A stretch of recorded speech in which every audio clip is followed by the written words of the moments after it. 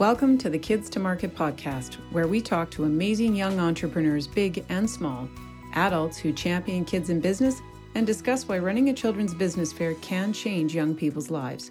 I'm Stacy, Kids to Market founder and raving fan of kidpreneurs. Today, I have with me Cody McLain, who started his first business at 15 and has to date founded 3 multi-million-dollar companies. I typically don't interview adults on my podcast, but Cody has graciously agreed to come and talk about his experiences when he was a young entrepreneur. I recently read Cody's book about his life in foster care after the death of his parents and how it was the spark, the catalyst that sort of got everything going. I think that his experiences are a great roadmap for other young entrepreneurs. Welcome, Cody. Thank you for having me, Stacy. It's been great to read your book, first of all. From foster care to Millionaire, it was an outstanding read. I couldn't put it down. I was really excited to bring you on so that we could talk about that experience. I think that what we need to hear and what the kids on the podcast need to hear is kind of your journey right from the beginning. Because one of the very first questions I get, and I get this tons in my classes, is how do I get started? Like, I don't know where to start. So do you want to start from your beginning? Yeah, I'd love to. So I had a turbulent childhood growing up. I lived with my grandparents for a little while, and then I was living with my parents. And I was a poor kid that just happened to go to this rich school. And so on the bus every day, we would go by these huge mansions. So in some ways, I was lucky to see what all this wealth was. You see all these Mercedes-Benz and BMWs, and we were driving in this old beat up Ford Taurus. And I always saw what I couldn't have. In some ways, that created this North Star for me, this vision at a very young age of what I what I really wanted. And I ended up having a best friend. His name was Calvin, and he was actually fairly rich. He lived in a big mansion. His mom drove a Maserati, and I didn't have that. But one day, he had bipolar and ADHD, and so his mom actually grounded him one day and said that she wasn't going to give him any more money, that he wasn't going to be able to get the money to get an Xbox. And so he wanted to brainstorm how to start a business. And so I was in his room and we were trying to brainstorm various business ideas. And myself, being probably the more rational, logical one, pretty much said no to every single one. But then he came up with one business idea that was actually to start a web hosting company. And out of all the things that you could possibly do when you're, say, 15 years old, starting a web hosting company, especially let's say 10 years ago, was not actually that difficult of a task. You can still do it even relatively easy today, because you can sign up for a reseller account at say hostgator.com, which is a web hosting company. And a web hosting company is what hosts a website. So even like Facebook, for example, they have big data centers of servers. But if you wanted to start your own website, you would go to, say, a web hosting company and you would pay them to be able to have your own website. How did you come up with that idea? Like, where did that come from? I think we were just brainstorming and just came up with a list of ideas. And I don't remember specifically where the idea came from. He could have been Googling just how to start a business, something along that nature. And out of all the ones that he sprouted, that seemed to be like the one. It still seemed like it was doomed to fail. And in some ways it was, because the idea of just paying of our initial expenses were very minimal, where we just had to get a domain name, that's maybe $10 a year, a reseller account, which is basically a web hosting account, but it allows you to white label resell. So you can sell hosting as if it's your own company. And then getting a template, maybe that's $30. And so all in all, the initial expenses were probably less than $100 to get started. And that seemed very reasonable, because if you do the math, you think, oh, wow, I only need like 25 clients and we're going to be making like $200-$300 a month. And, that's definitely all we need to get an Xbox, right? And right. and you think everything's going to go perfect, but it was probably less than 3 days into this that we started to have disagreements over the design. And pretty much he said, okay, you know what, I'm not going to do this anymore. But it was interesting in those few days that I was working on this, I found like I had a passion, I had an interest. And I think everybody can relate to this. When you're in school or wherever, you find that maybe you're good at basketball, or maybe you're good at band, band, or you start coding. You find something that you're passionate about. And for me, I had never been good at any sports in my life. I tried everything, and everything that school offered me, I just wasn't really, I wasn't good at it, and I didn't really find it super interesting. And for the first time in my life, the idea of putting a website together, of getting clients, of figuring out how to market the business, how to support those clients, and everything that I would need to do as a business owner, it was struck me as profound. And it was actually the one thing, if I go back to that original goal of I'm this 15-year-old kid that's riding to school every day on a bus, and I'm going by these mansions. And so I'm seeing sort of everything that I feel like I wish I could have. And it was from that moment that I found the thing that would help me achieve that vision. And so I wanted to prove to all these other kids, and some of them made fun of me for wearing the same clothes and shoes every day to school. And it was clear to them that I was not at their level of financial wealth. And so I wanted to prove to these kids in some ways that I could be successful, and I didn't need my parents' money to do that. So you have this motivation as both sort of the affluence that you're seeing around you, but on the other hand, sort of the boredom of school, the not fitting in, the not really finding anything that's your own. And you just sort of wrapped your whole existence around something, this new passion, it's almost like, I don't know, opening up a candy box and discovering that you can eat it, I guess. I think that it's interesting because I've had this conversation recently with someone who's, because the current situation we're in, a lot of people are trying to move their business online. Mm-hmm. And I've sent her all of this, all of these professional development courses, and where she can just transition learning management. So she's a teacher. And she actually emailed me back and said, what I've discovered is that I'm really passionate about being in the classroom in front of kids, and I really don't want to take it online, that there's no drive. So Mm-hmm. was it the making money? Was because usually I find that money's a poor motivator, right? Right. So there's something else where you obsessively deep dive into the subject or into the content. And is that what happened? So I wouldn't say it was money by itself that motivated me, but it was a drive to prove to these other kids that I could Yeah. be successful and that I didn't need my parents' money, because here I am, this kid that didn't fit in, I didn't have any social cliques. Like, I would hang out with the geeks, but they just barely let me sit at their table, because I was even in the lowest math classes and I wasn't in any of the AP classes. And it was weird because I've grown up with some people telling me I'm smart, but simultaneously, like, if I took the SAT, I would get very low scores. And just traditional schools, just I've been horrible at it, just not good at really any of it, especially math in particular. Even today, I'm not very good at math. But it was that drive initially to prove to these kids, who I felt were always trying to one up me in some ways, and that was my motivator. And then later on, it did transition more to material wealth, which I can certainly say now that I'm almost about to turn 30, is that I've been able to buy all these things. And of course, we know it doesn't make you happy. But back in the day, when I was still in the early days, I actually put a picture of a Porsche Cayenne, that I put a poster up on the wall. And so I would work and I would look at the Porsche, and it was sort of like my vision board of what I wanted. And I would in some ways envision myself driving it or having these nice things. And so it did sort of transition partially to, what are the things that I really want? And then what are the things that I wanted to do?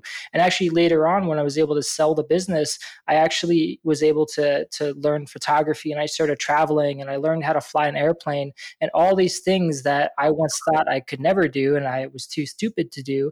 But now I was afforded the financial freedom to do that, and I was able to experience a level of personal growth that I had never experienced in a very long time.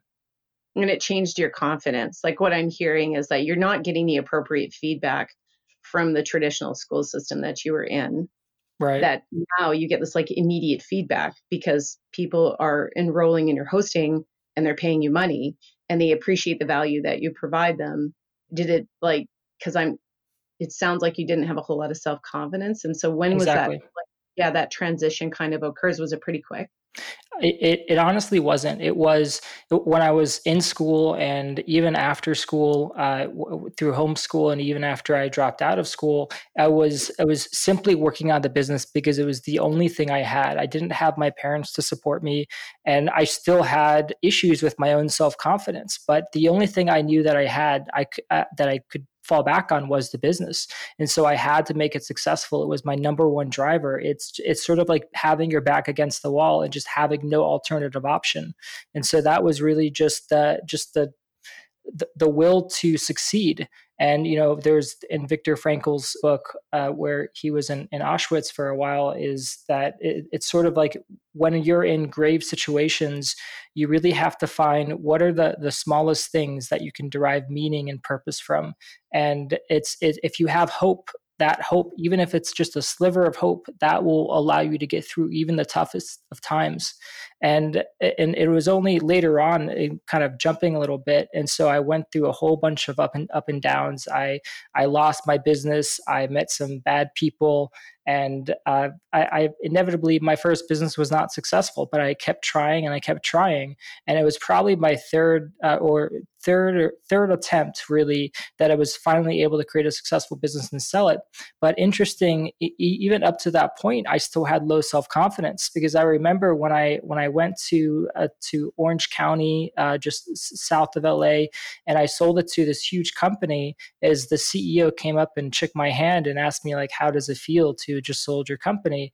And to be honest, I answered him like, it feels okay, but we've got a lot of stuff to do. And I was just thinking about all the things I was going to buy, but also the anxiety of knowing I'm going to have to be there for 2 days, because when you sell a company, you have to give handoff information and logins and passwords, and that took a lot of time. And so I was just so obsessed over getting out of there that I didn't appreciate that moment of what it felt like to actually have that success. And so one of the things I later learned in life is that you really have to appreciate the value of small things. And there's one thing called the gratitude jar. And so we're as humans, we're wired to only focus on the negative things. And if you can rewire your brain to focus on the positive things, like one thing I have is, if anything positive happens, I write it down on a sticky note and I put it in the gratitude jar. And that's a reminder to be grateful for those small wins. And especially if you're building a business, you're going to have a lot of negative points, but you have to be able to celebrate the small wins, because those are what keep you going. But to move on from that, once I was able to sell the business, that's when I was able to kind of grow. And I realized that I learned photography. I went to Guatemala by myself. I learned how to fly an airplane, and so now I have a private pilot's license. And then I went scuba diving, and I have all these certifications, like rescue diving. And what I realized is that when I was young, I would play Flight Simulator, like the Microsoft Flight Simulator, just in between, say, answering a client phone call. But anytime I was flying like a 737, in the back of my head, I told myself that I was too stupid to fly a plane. And quite honestly, my entire time at school is I was constantly being reminded of how stupid I am. And I felt like, well, I'm not as smart as the geeks. I don't fit in. And so I had absolute low self-confidence even when I was running the business. But the business was the only thing that kept me going, honestly. It was my lifeline. But once I was able to actually sell the business, and then I started to learn these skills, is that I realized that we are fully capable of achieving anything we want in life. And that was such a profound realization for me. And I think it's so understated, and you don't really understand it until you realize it. And so even if right now, if you feel like you're unworthy, or you're not as good as you feel like you could be, or that you'll never be able to learn how to program, as I can say with absolute certainty, is that you can do anything as long as you set your mind to it. And that's exactly what I was able to do after I was able to sell the business, and I was able to kind of let my mind roam a little bit free, and I was able to focus on myself. And that was a profound realization. And that's really one of my missions, is I want to teach others that it doesn't matter who you are, where you come from, you're fully capable of achieving anything you want in life. Oh, that's there's so much you just added in there. So I'm going to try and straighten it out, especially because there's the kids listening. First of all, that necessity is the master of all invention. We get ourselves into situations where we have no choice, and that's really difficult to mimic, right? Like if Mhm. you don't have anything, your back isn't up against the wall. So, what I create in my course is that you have to create a hard and fast deadline and make a commitment to somebody else. So the second somebody else is expecting something from you, all of a sudden that deadline becomes real and you get off your butt and you get it done and you put in the work and you put in the time. So I think that that's a really important point that you added. I love the gratitude jar. We do that in our own family, or we did. I think we've kind of fallen off the wagon for that. But the idea of taking moments in developing your business to write down how thankful you are for the small successes you have and for the failures you're experiencing, because I don't think we spend enough time recognizing that failure is a gift, that every time we fall down and every time we're not successful in our attempt, it shows us that we're trying, and that in of itself should be celebrated, and there should be a level of gratitude for it. So I love that aspect. And the thinking that you're stupid thing and the self-confidence, I think that I'm not sure that isn't actually everyone. It doesn't even matter if you're getting the straight A's or you're putting on a good show in school, that you're smart and you're great, or you're getting all these great grades. That usually you see those that have the highest grades have the greatest level of anxiety around not having those grades, because it's what defines them. Right. They're not able to understand who they are, and their experience in school is exactly what creates their self-image and their self-worth. And when school is over, they struggle desperately with how to find that self-esteem or self-confidence, which is different, right? Like self-esteem is how you feel about yourself, and self-confidence is your belief in your ability to tackle anything and do it. And so I think you were kind of grappling with both. And when you got all your PADI certifications and your rescue dives and you were able to learn how to fly a plane, that changed that sort of level of self-confidence for you. But you're also selling your company and not able to, sit and actually enjoy it, because that's rooted in your self-esteem, and it's how you feel about yourself deeply. The that you are of worth, that you have value. And so that's a lot. That's a lot to overcome. How old were you when you sold that first company? I think I was around 22 or 23. 22. Okay. And so you said you had a couple of failures. So the first one you said wasn't successful. Did it take a couple of years? Was it when you were still 15? Like, when did you find that you had to sort of pivot or rethink your approach? So it actually happened when I was 19. And so with my first business, I partnered with a guy that was actually up in Vancouver, BC. And so I moved up there when I turned 18. And he was a really great guy. And since I didn't have my father in my life, he kind of became this father figure. And it's hard whenever you're combining family and friends in business, because you're having to now deal with money as a factor. And money changes people, unfortunately. It's just the fact of life. Even in that case, it's like I've had people ask me, like, would you hire your friend?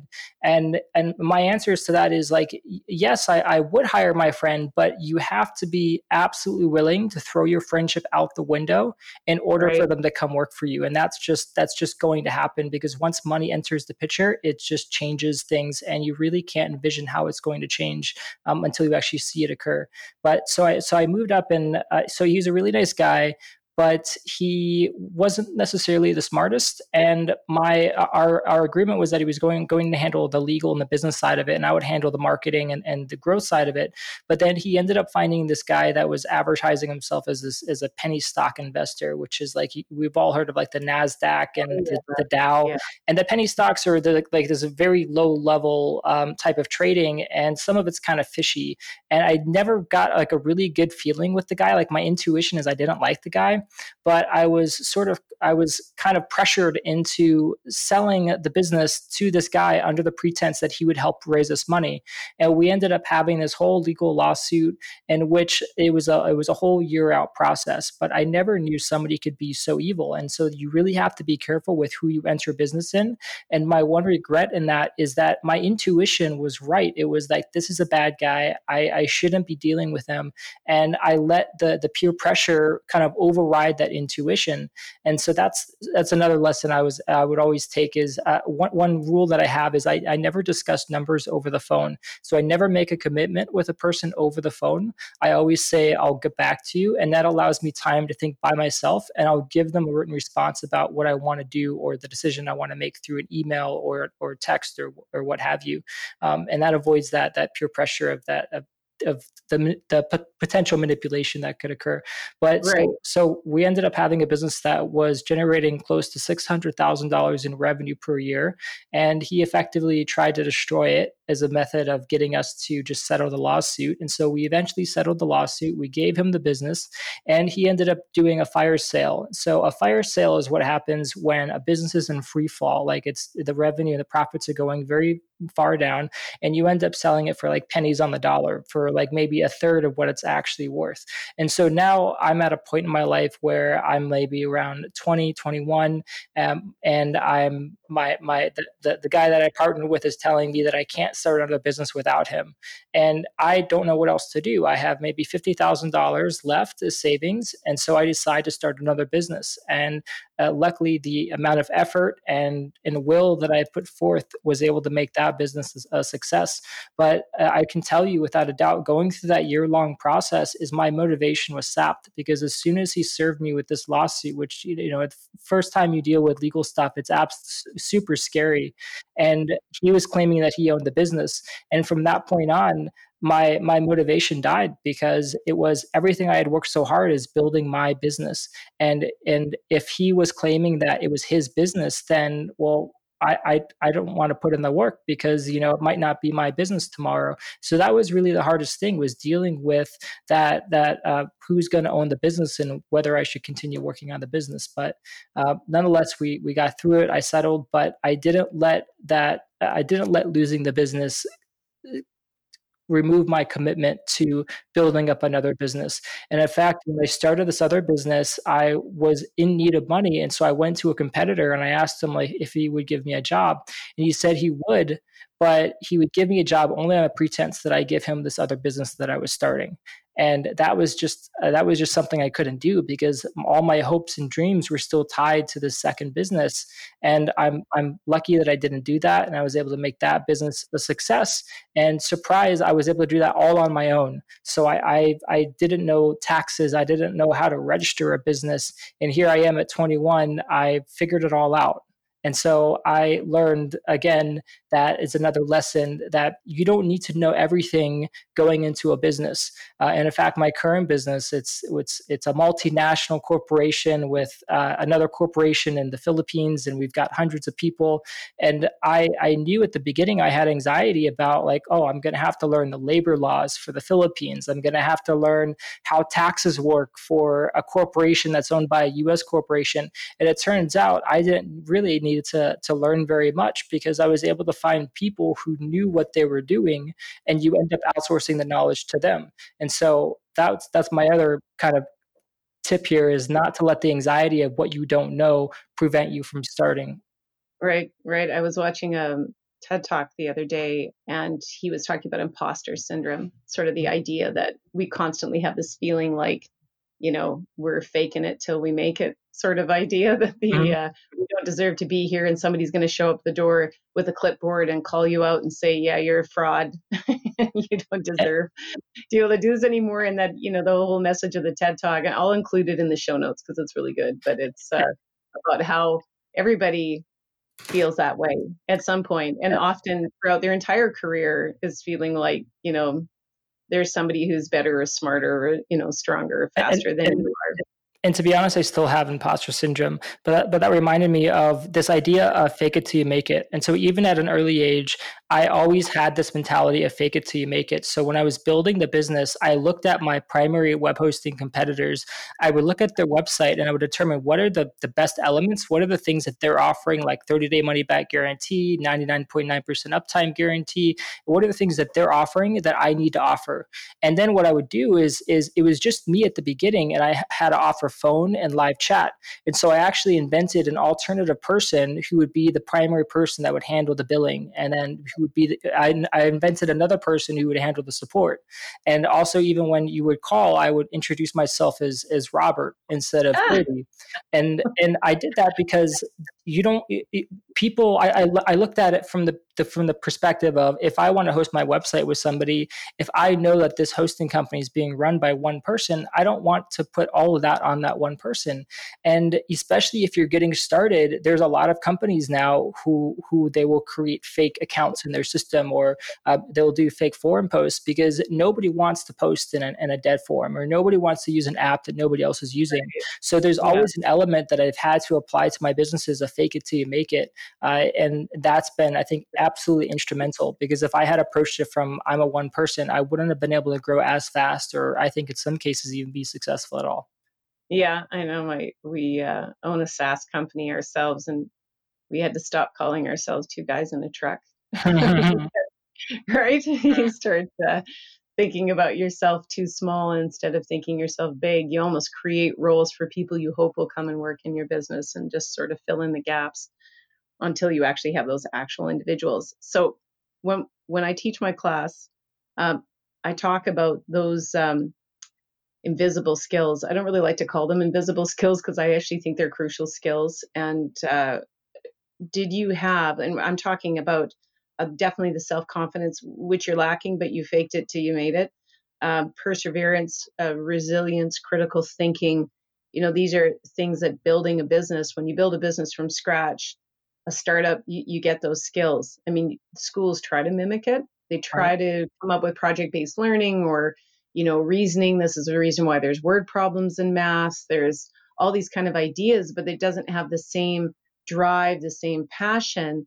And you build those skills, that skill set, which is so important, that flexibility in thinking, because we don't know what jobs are going to exist in the future. I mean, we're going through this sort of thought revolution as it is right now, in the way that where are we going, we don't know. And if you can't have that base skill set, you're going to be at a disadvantage. It isn't going to be about the degree you have, and it isn't going to be how good you are at trigonometry. It's going to be about your ability to problem solve, to work well with others, to be collaborative, to have critical thinking, that whole, problem, think, solution mindset.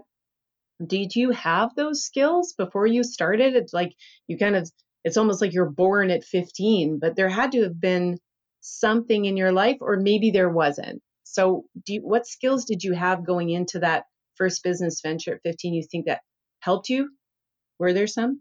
I can't say I really had any skills other than the will to be successful. I didn't know how to program. I didn't know HTML, and I was having to build a website from scratch. And so that would actually get on to my next point is, you can take a course, you can go to school, you can read a book, but often that knowledge is going to get lost, and you're not going to be able to recall it in the time that you actually need it. And there's this philosophy I've always approached is I learn what I need to know when I need to know it. And it's this idea of recalling information. So if you're reading a book, there's a reason why teachers ask you to write the information down, and they ask you questions about that book, because it forces you to recall the information that you just read. Because often if you just read a book flat out, unless it's like a fictional narrative, is that you're going to forget everything that you just read. And often when I was building the business is I didn't know HTML, I didn't know how to build a website, but I just made a lot of trials and errors. So I figured out that people were using Dreamweaver. I downloaded Dreamweaver, and I picked out a template. And so most of my edits were actually through the what you see is what you get editor, which allows you to not use the code. But inevitably, I had to learn a little bit of HTML and CSS so I can fix some of the issues that would pop up.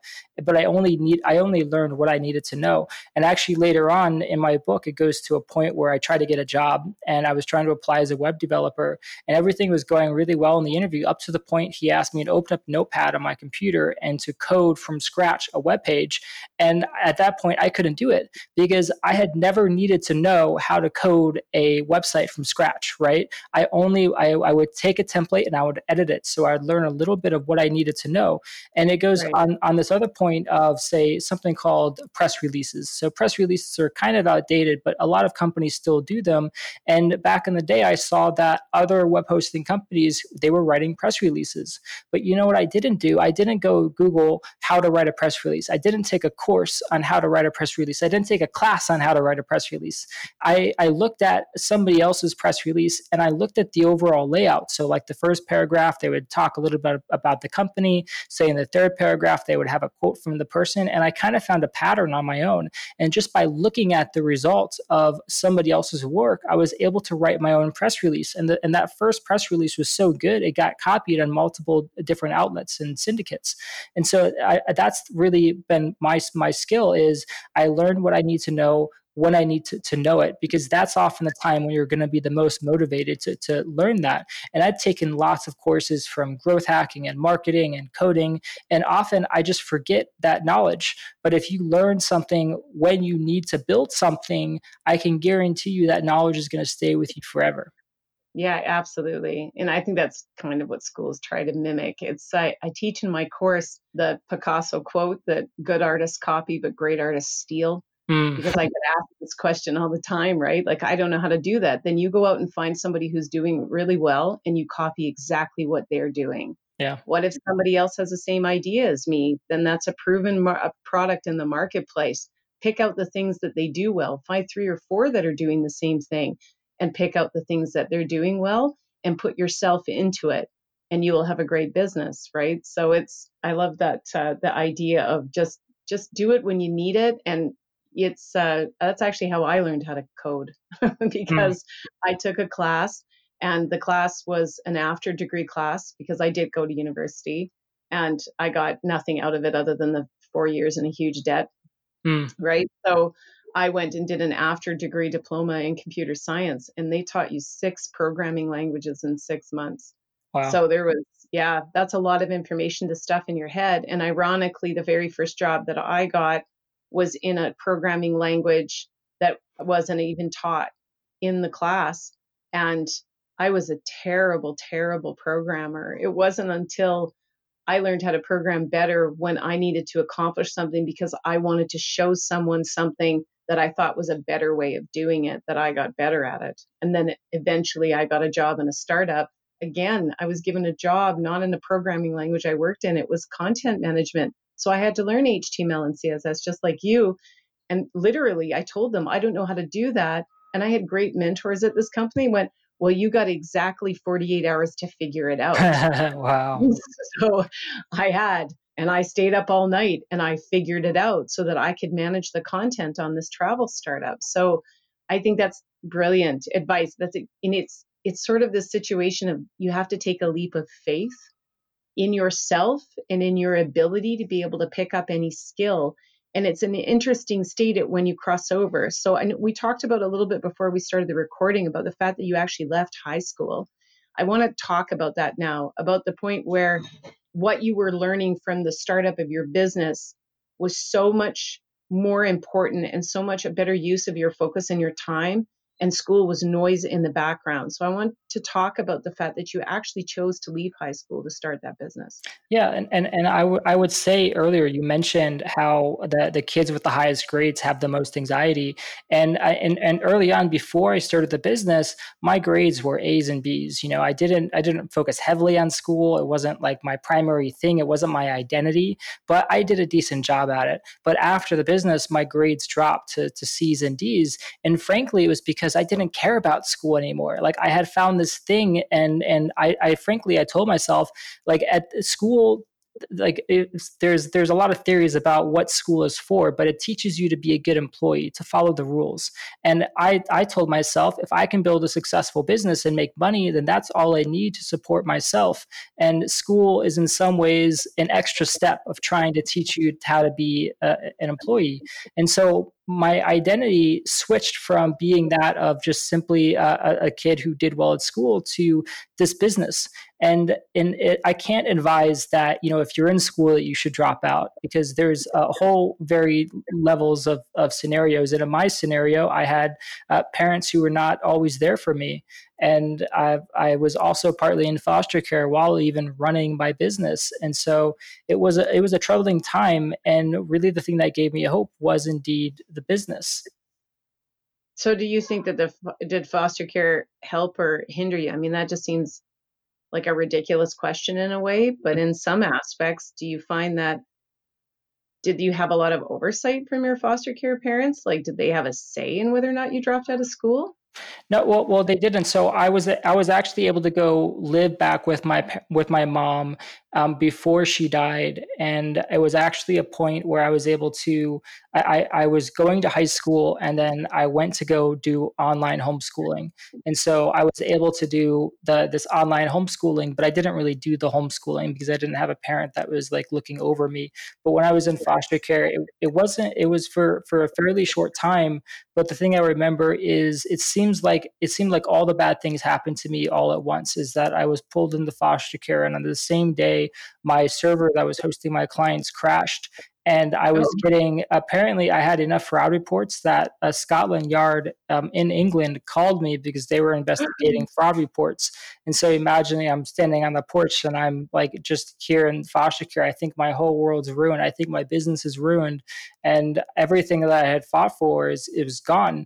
But in the instance, I thought it was, but it really wasn't. I was able to go back. I was able to recover the business, and I was able to continue on from there. And I wouldn't say it had. It was devastating in the moment, but I think it added to the resilience factor, because when you're building a business, no matter what your circumstances, you're going to face some challenges and some tough times. And especially now with this COVID-19, there's been a lot of businesses who've had to let employees go, and I can't imagine the heart and the pain that they're going through right now. But I think if you can stick with this idea that you're going to get through it, that there's been so many times in the past, so many history and so many stories of people who went through crazy challenges and they were able to overcome them. And so if you can find something to cling to, something that can give you hope, then I think that can help get you through those rough times. And going through all the challenges that I did, I think no matter how bad things get, is that once you get through them, you can always look back and say, I made it through 100% of the days before this. So today should be no challenge. right. So I work with a lot of neurodiverse kids, and they do really well starting a business, particularly if they have ADHD, because I also work with a lot of homeschool kids. So you find that Mhm. those tend to lots of kids who are either on autism spectrum or they have anxiety disorder, especially social anxiety or performance anxiety and ADHD. And they'll come into my class and they can't sit still through the class at all, but they show up at a children's business fair with this rockin' business idea and make gobs of money. So I know that you mentioned that you have ADHD. You learned later that you had Asperger's. Do you find that does the ADHD help, or are you managing it, or how does that impact you as an entrepreneur? So, I didn't find out these things until later in my life. And in some ways, I'm thankful, because I think if I was put on stimulant medication, that it would have hindered my success, because a lot of the creativity that I had, a lot of it was simply from always thinking of new ideas and creating connecting patterns. And I think if you have ADHD, or even if you have Asperger's, you're non-neurotypical. So you think in different ways, and the creativity that comes with ADHD, I think, was absolutely invaluable in terms of my success, because it allows you to. It's like when you're in the classroom, you're yelled at if you're daydreaming or you're thinking of something else, but that is instrumental when you're running a business, because it was I've had people come to me and they say like, wow, you're so successful, you're so smart. And I said like, no, I just think more than most people. And like Yeah. when I was running the business, it's like I was just constantly thinking of new ideas. I was like looking at competitors. I was was connecting different ideas about how could I offer a service that is more appealing to my customers. Where could I advertise in different places to get more customers? How can I improve the efficiency of the operations? And in some ways, it's my mind was always jumping from various things. So I think that's also a part of why I was never able to really learn like one skill specifically, because you just kind of get bored very easily. But that ability to get distracted is that I was able to think about all these different areas, because especially if you're an entrepreneur, you have to be able to take your mind from thinking about the operations to the marketing. If you're coding something, to how you're going to get customers, you have to be able to take all these connecting ideas and somehow connect them so that you have a lean, efficient machine that's able to offer a product or a service and get money in return. And I think if you're just thinking on one aspect, like there's a story from a great book about software and processes. And it's a lady who liked to bake bread, and she went into the business and she opened up a bakery shop. But then she actually ended up closing the bakery shop because she learned she didn't like to manage the employees. She didn't like to deal with the finances and the operations and everything that comes along with it. And so if you go into this, you have to be prepared to have your hand in many different pots, and you have to be prepared to be able to talk about the code one day and then the marketing the next day. And I think having something that is typically seen as an impairment can actually be a boost, a positive thing. And I think it's all, especially how you label yourself. So if you label yourself as somebody who has ADHD, but you wear that like a proud flag of like, I'm ADHD and I'm proud of it, then you're going to get more positive benefits out of having that diagnosis than if you consider it a disability per se. Yeah. And I find that a lot of the kids that I talk to that ended up homeschooled, they're very thankful that they homeschool. Because they can embrace whatever it is their flag they need to wave for sure. But I do deal with a few teens in particular that are still in the school system. And there's this weird dichotomy that they're constantly dealing with, being told that they can't sit still and they need to put skills in place so that they can function, but it's in a false environment, right? It's not, school is not a real life environment. It's Mhm. very canned, it's structured, it has you're divided by age, which nobody else in the world is. And those kids in particular really struggle with the definition of themselves within that environment compared to the definition that they've made from themselves by creating a business and selling it and getting a lot of positive feedback for it. So I think you probably experienced the same thing, but you sort of left it behind pretty fast. Yeah. I think that in your book you mentioned about that sort of transition, like, and you talked about all these bad things kind of happening at the same time. And often that we hear from entrepreneurs, like older entrepreneurs, that they went through incredible adversity, and sometimes that adversity just can't be mimicked. And I think I mentioned that earlier in the conversation. I had to go to school in minus 40 and, uphill both ways, straight into the wind. And I had to walk 7 miles and, but I really wanted to go, or the only way I could play football is if I sewed my own shoes. Mhm. They you have all these generations older than us that have these definitions of adversity. I mean, Richard Branson's a perfect example. He has incredible stories of, and he also dropped out of school to be able to do what he does. But there was always an anchor for a lot of these people, Mhm. their mom or a grandmother or somebody else. And I don't hear that in your story. Did you have, like, I know you had your first business partner was a lot like sort of a surrogate dad, which caused problems later on for you, but it sounds like you were really quite alone during that time. Is that accurate, or did you have sort of an anchor point that you could always go to? Frankly, I was alone, and even today, it's been weird because I've achieved this great success, but I've had more issues with motivating myself to work in the past 2 years. Even though I've had an incredible amount of success. The company we're about to hit 10 million in revenue this year, and to get to this point. I never would have imagined it'd be even possible. But I find that I'm less motivated because now that I'm at a point where I don't have to run the business, I have competent, ethical, moral people who are running the business, and we're actually doing pretty well, even in the economy of this COVID-19 crisis that we're having. So I'm very grateful. But back in the day when I was going through all these stressors and losing my parents and effectively being alone, and then even traveling and living in different parts of the city. I lived in Seattle for a while and LA for a while by myself, especially. Is really the only thing I had was my dog. So I would go out on walks with the dog, and we would go to different places, and we would hike in different places. And then the other thing, it was the business itself. It served as in some ways, it served as a dual nature. It served as a stressor, but it also served as a lifeline. And I mean that in the sense that, it caused stress with all the problems that would inevitably pop up.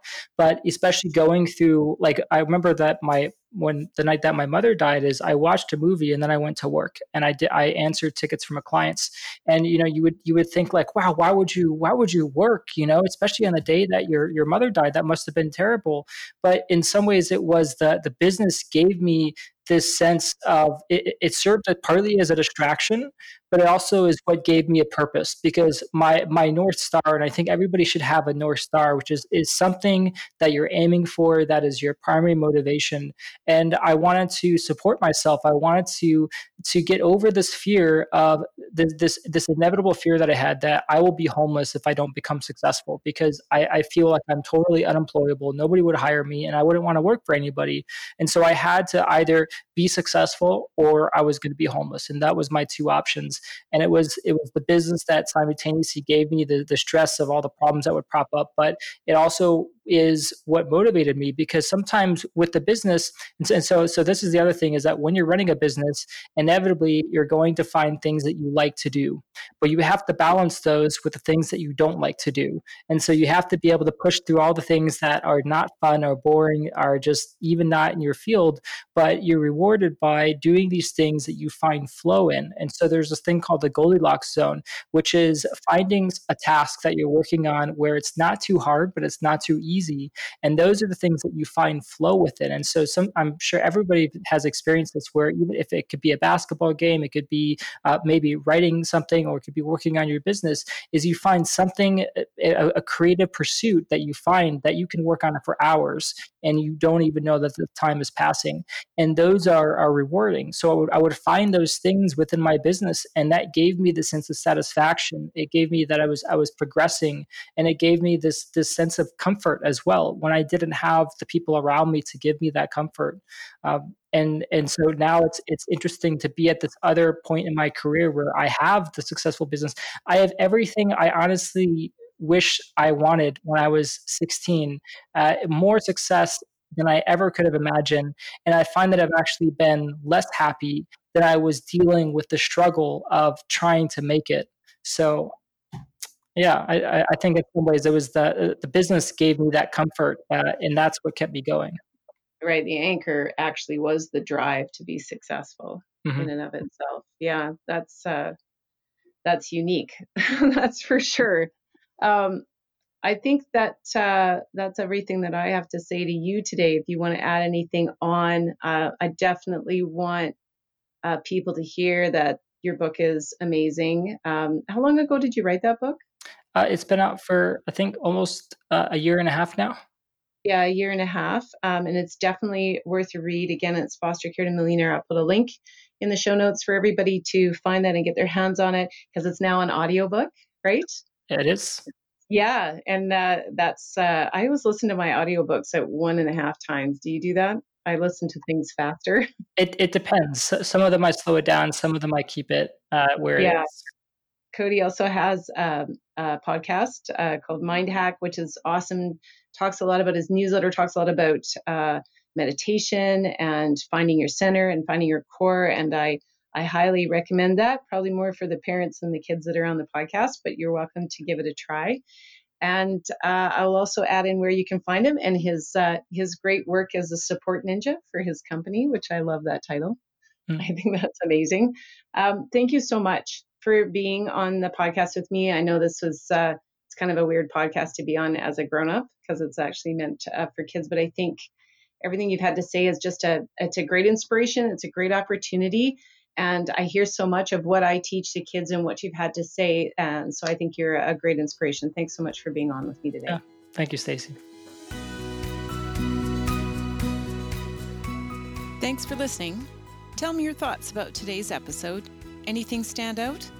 Come check out kidstomarket.com/the podcast for details of today's show. And if you know a young entrepreneur that should be on the Kids to Market podcast, send me an email. I'd love to hear about them. And remember, the 2 most important steps you'll take is simply to start and take it to market.